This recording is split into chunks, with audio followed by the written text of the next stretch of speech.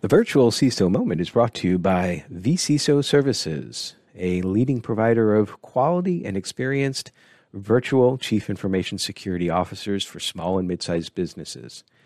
Check them out at vcisoservices.com. Hi, I'm Greg Schaefer, and welcome to the virtual CISO moment. Steve Mallard joins us. He's an IT pro who's been around in IT for well over 20 years. He's got a master teacher in information technology and infrastructure management and information systems manager for a technical college and private consultant, technical writer, public speaker on cybersecurity, and conference organizer. Steve, thank you so much for joining us today. Thank you for having me, Greg. I really appreciate it. So, a lot of experience doing an awful lot of stuff. I know that I've known you for a long time because we both were in higher ed. I think you Yes, sir. started with the Board of Regents around the same time I did, because I started at MTSU, I think in 98-ish. Was that I around the was, time that you started? yes, sir. Mine was 99.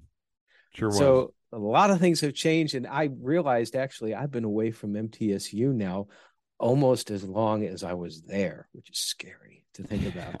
I mean, 12 years now. But please tell us about your path, how you started out in IT and where you're at today. The biggest thing is I have to back up. Seeing your Desert Storm hat in the background, thank you for your service. I was in the Army also. Well, thank you for your service. Yeah.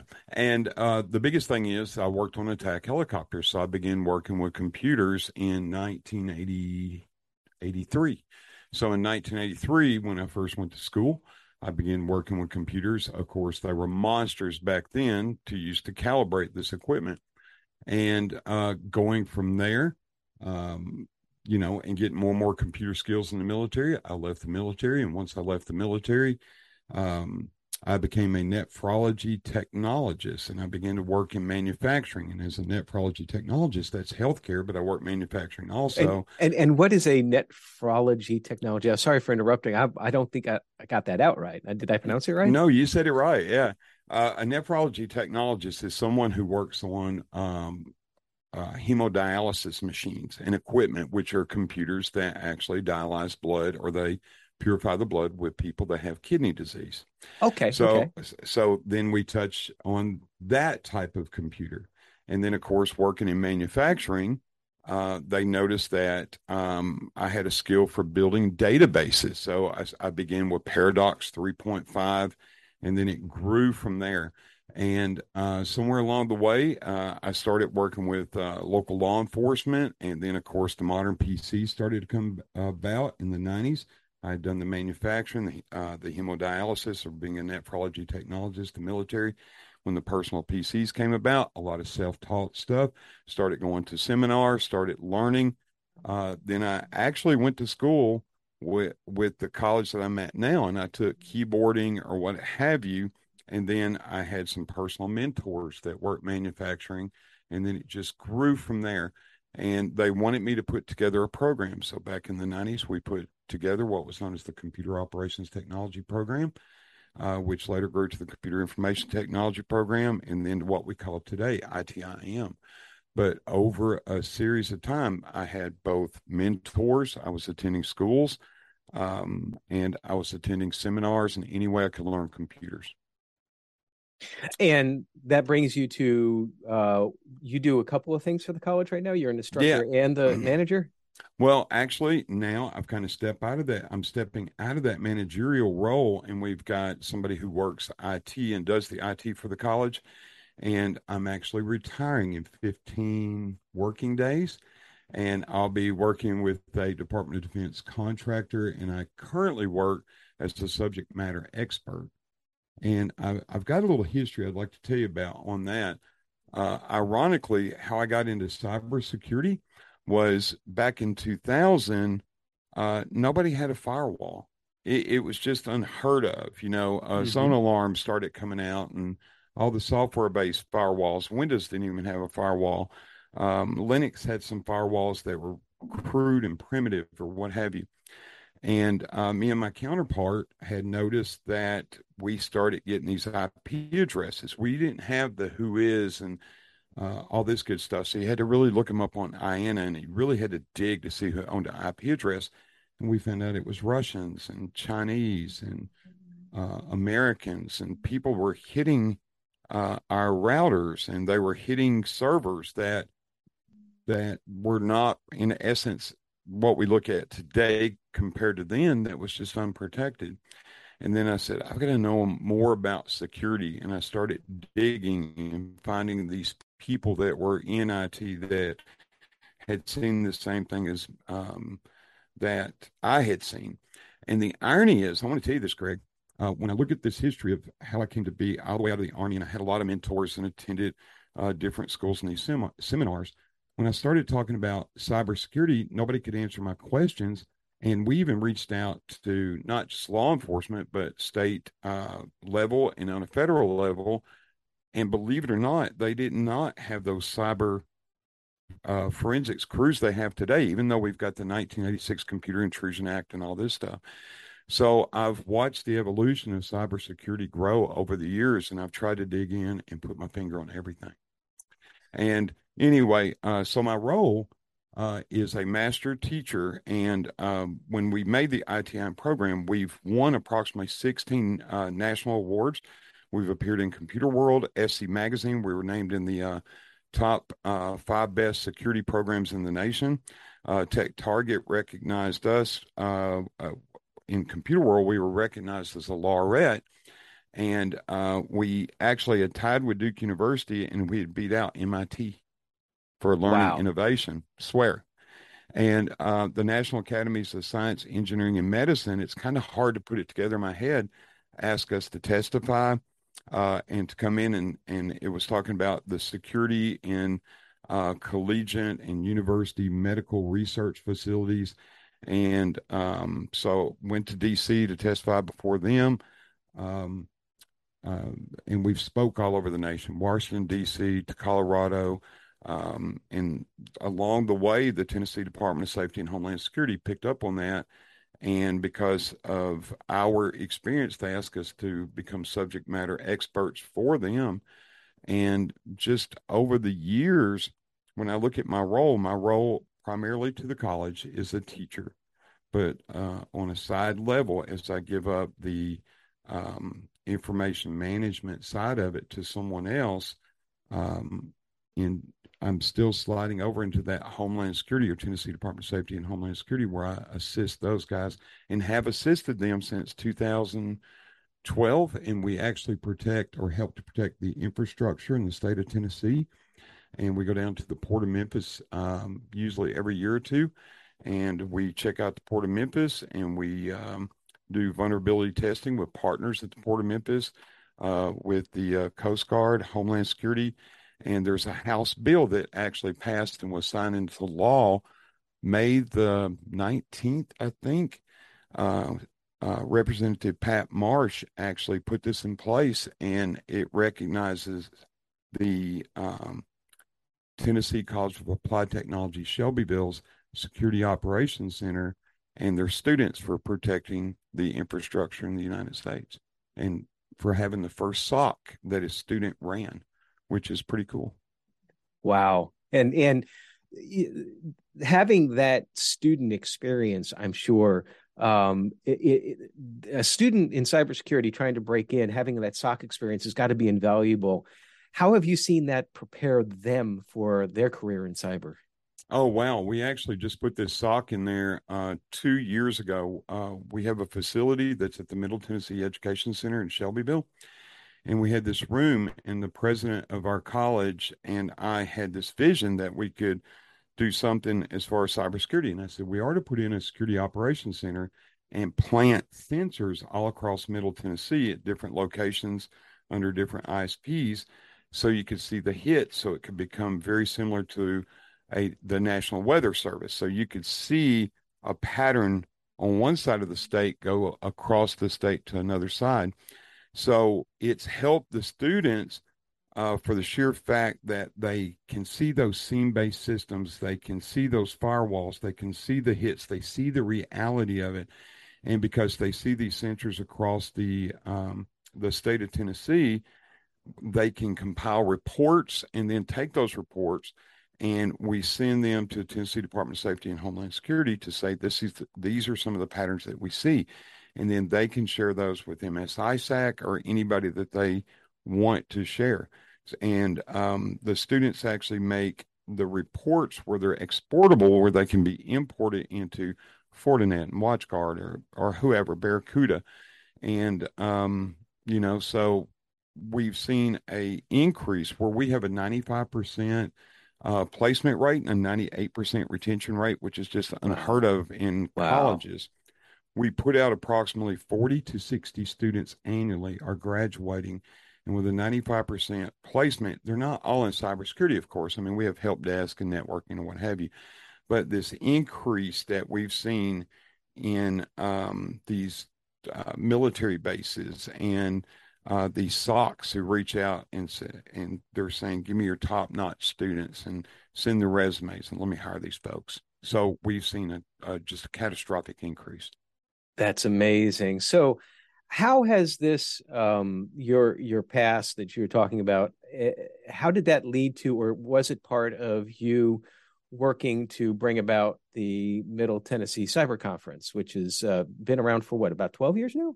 It's been around for about 12 years. Actually, that was Agent James Cotter of the Tennessee Department of Safety and Homeland Security said, Steve, do you think we could have a cyber conference? And I said, I think it'd be great. Now, there were small cyber conferences going around. Black Hat was really beginning to take off, DEF CON, of course. Right. And he says, but we need something that educates and doesn't sell. We want folks to be able to sell their products, even the people who come up there and speak, but we want them to come in and educate folks. And I said, yeah, I think we can do this. And when we put it together, it was a one-day event where we were going to Middle Tennessee State University. Folks would come in. We have about 8 speakers. And within 2 or 3 years, some folks said, hey, can we play a capture the flag? But we want it to be different. We want it to be realistic.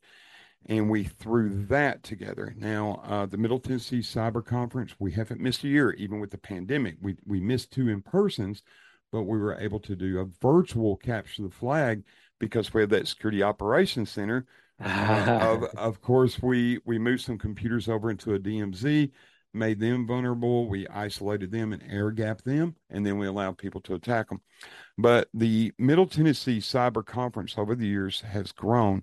We've brought in people from former NSA. This year we have Neil Bridges. You yourself, you're going to be speaking at it, and and not to flatter you, but I've listened to your podcast and they're fantastic. That's not because I'm on your podcast now, but that's all right. I'll pay you the $5 afterwards. There you go. But we've had Thank people you. like Betsy Wodenberg and Jason E. Street, and we've had Secret Service, we've had FBI, we've had U.S. Treasury come in, and now we're reaching out more into that private industry where we have Corey Brown, Corgi, who helps organize DC 615. We have 2 fantastic guys. I've got an agenda. Brent White, I always forget Brent's name, which is crazy. Him and Tim Roberts give a physical how to break in things. If you've never seen that, it will just blow you away. And they're part of We Hack People. And let's see, Michelle Drolet, who owns Tower Wall. She was the founder and CEO. Right. She's coming out of Massachusetts. We've got Peter Gallinari. And if you don't know Pete, Pete is not only a security and data officer. If anybody listening to this podcast Googles him, he's played with some of the largest bands in the 70s as a keyboardist, and he's the most fantastic guy ever. And he knows cybersecurity, and he knows everything about data privacy or what have you. Dustin Childs is going to be there this year with Trend Micro.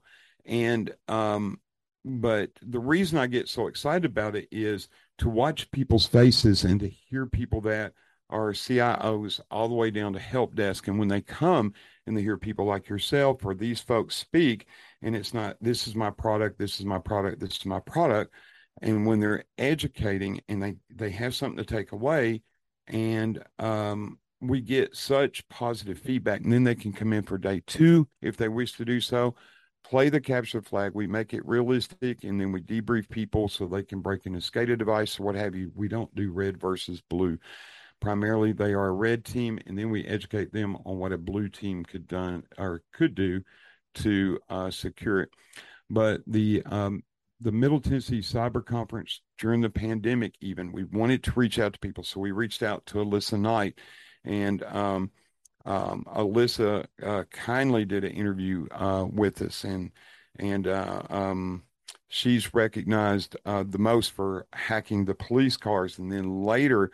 Now she's a movie producer slash cybersecurity guru that I highly admire. Plus, we had people who interviewed, such as Fabian Wassar. If Brett Callow was kind enough to hook me up with Fabian Wassar, and Fabian is one of the most wanted cybersecurity good guys that's out there, and bad guys are even known to write in the ransomware, Fabian, please do not decrypt this. And Fabian is the guy that they're with Emisoft. And but the Middle Tennessee Cyber Conference, the reason I get so pumped up about it, not because I've helped organize it with James, is it allows people to network and become a community. And we've seen people come as far away as New York, and we've had people come out of Europe or what have you, just so they can come down and just meet these speakers for that one day. And the cost is free, right? Free, absolutely free.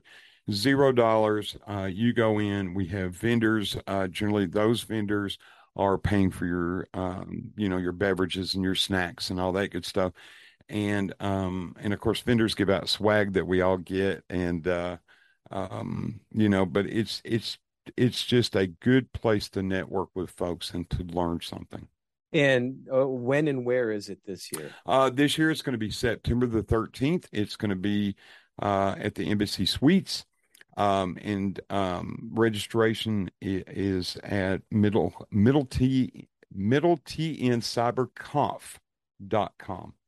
Okay. And I'll put that in the show notes, that link. So okay, fantastic. We're almost full now, but we still have several seats that are available. Folks are welcome to come, and a lot of times our speakers like yourself and people, I watch you guys, you work the crowds too after hours, and people are coming up and they're shaking your hands and stuff, which is fantastic. Well, but it's coming up in September, so we're only about 50 something days away. And it's a great experience too. Not only if you've been in cyber for a while. I'm just getting back to those who are starting out, because this is such a big question on LinkedIn about how to get into cyber and the best things to look for. I always talk about networking and trying to absorb as much knowledge as you can. What would you say would be one key bit of advice to give someone who is trying to break into cybersecurity? Number one, hands-on. Number two, certifications. And when I say that, it's not running out just to get your Security Plus or your CISSP or your CEH. Now, absolutely, you need those. You need those credentials because they're going to help you gain that academic knowledge. But the hands-on portion of it, the state of Tennessee, under the Tennessee Lottery, you can go to school for free if you're a resident of the state of Tennessee. Now, financial aid people across the community colleges and the technical schools can tell you all about that. But if you do not have time, you're a working mom and dad, and the schedule just doesn't meet it, build a home lab, get some virtual machines going, watch podcasts like your own, or David Bombal, or Network Chuck, or there's so many people out there. John Hammond, some really exceptional folks that are out there. Steve Gibson's one of my favorites. Steve Gibson, absolutely. Yeah. GRC, right? Yeah. And he was Gibson Research Corporation, I believe it stands for. I always want to say governance, risk, and compliance, but right. He had GRC before GRC was cool. Right. And he was one of the first guys that did Shields Up. That's right. And I think he says that he invented, or he was at least part of inventing, like the antivirus or something along those lines. I don't know. Right. I would absolutely believe that. But and I was just going to I was just Go going to ahead, say sir. that talking about the home lab too. I think that is so important. That I remember just talking about that on LinkedIn this past week when I did some writing back 15, 17 years ago for Computer World, just freelance, and part of it was building a lab at my house. Now I'd already been in cyber networking. I don't even think we called it cyber back then, but you can get equipment even back then. It's like I ordered some stuff on eBay. You can get like at the time I got hubs for that used to be at a bank. I know because Oh yeah, they left the IP address on there. So that was the first thing I checked is like where'd this come yeah. from? But yeah, I definitely you can build a home lab and build it relatively cheaply. And there's nothing that compares with hands on. And with people, these things, smartphones, because people have smartphones today, it's it's a prime time right now during the summer. People can go to yard sales and garage sales, and you can get a PC that's a quad core, 8 core with 8 gigabyte of RAM or something because people are getting rid of them because mom and dad or whoever is using smartphones more and more, and they're streaming videos, and they just don't use PCs like they used to. And as hard as that is to believe, I told my students that, and then they start bringing in computers, and they go, after hours, can I set this computer up, and you show me how to use um, VirtualBox or VMware Player or whatever? And I go, absolutely, because we're, if it was, we teach that in class along with ESXi and some advanced stuff, but if they have not reached that stage, I go, yeah, I'll show you.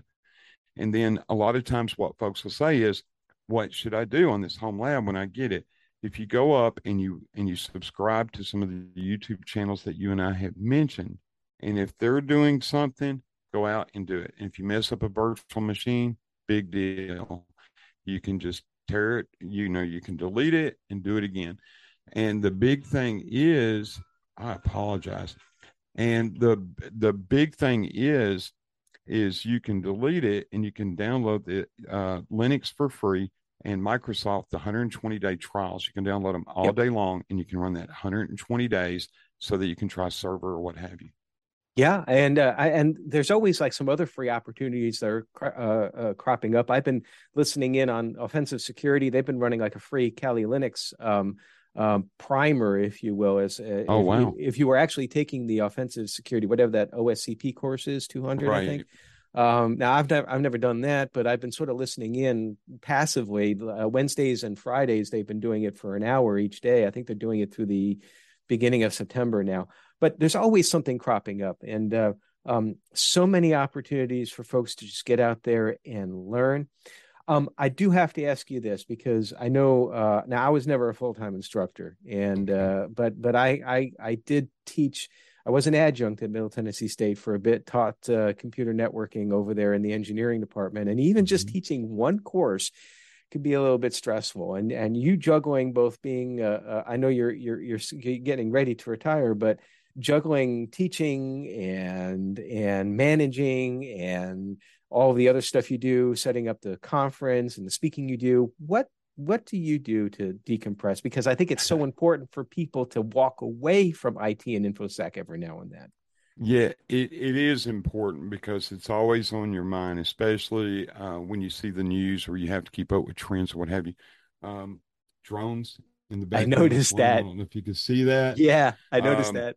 Remote control airplanes, drones, gardening with my wife, seeing grandkids, getting out and traveling. And you've got to learn how to turn that switch off. And for years and years and years, I could not turn that switch off, especially when you have students. It's not a 40-hour a week job. And as you know, IT is not certainly not a 40-hour a week job. No. And sometimes you just have to learn to decompress.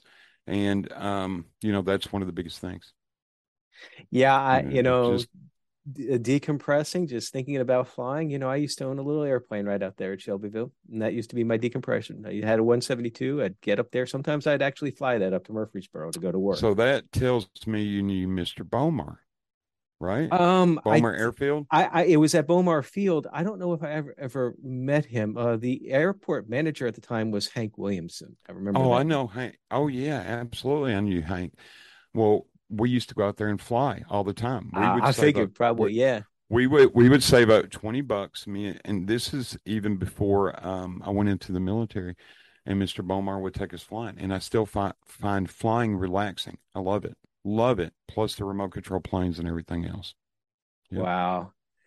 Well, listen, Steve, this has been a wonderful conversation. I so much appreciate what you're doing for the No community. problem. All this, it's like it takes so much effort, and there's so much value out of it. I'm very much looking forward. Thank you for inviting me to speak this Absolutely, year. Greg. I'm very much looking forward to it. Future plans outside of retiring? When I do retire, like I said, I'm going to work a modified work week with right now what's an undisclosed partner in the Department of Defense who is a contractor. Great That's all I can things. say right now, but yeah. No, that's fine. I could tell you, but I'd have to kill you, right? No, no. Well, Steve, thank you so much for joining us again. The Middle Tennessee Cyber Summit, Cyber Conference. It is September 13th at Embassy Suites in Murfreesboro. Check out the registration. We'll have the URL in the show notes, and very much appreciate you coming on. Fantastic. Thank you again, Greg. Thank you. And everybody, stay secure.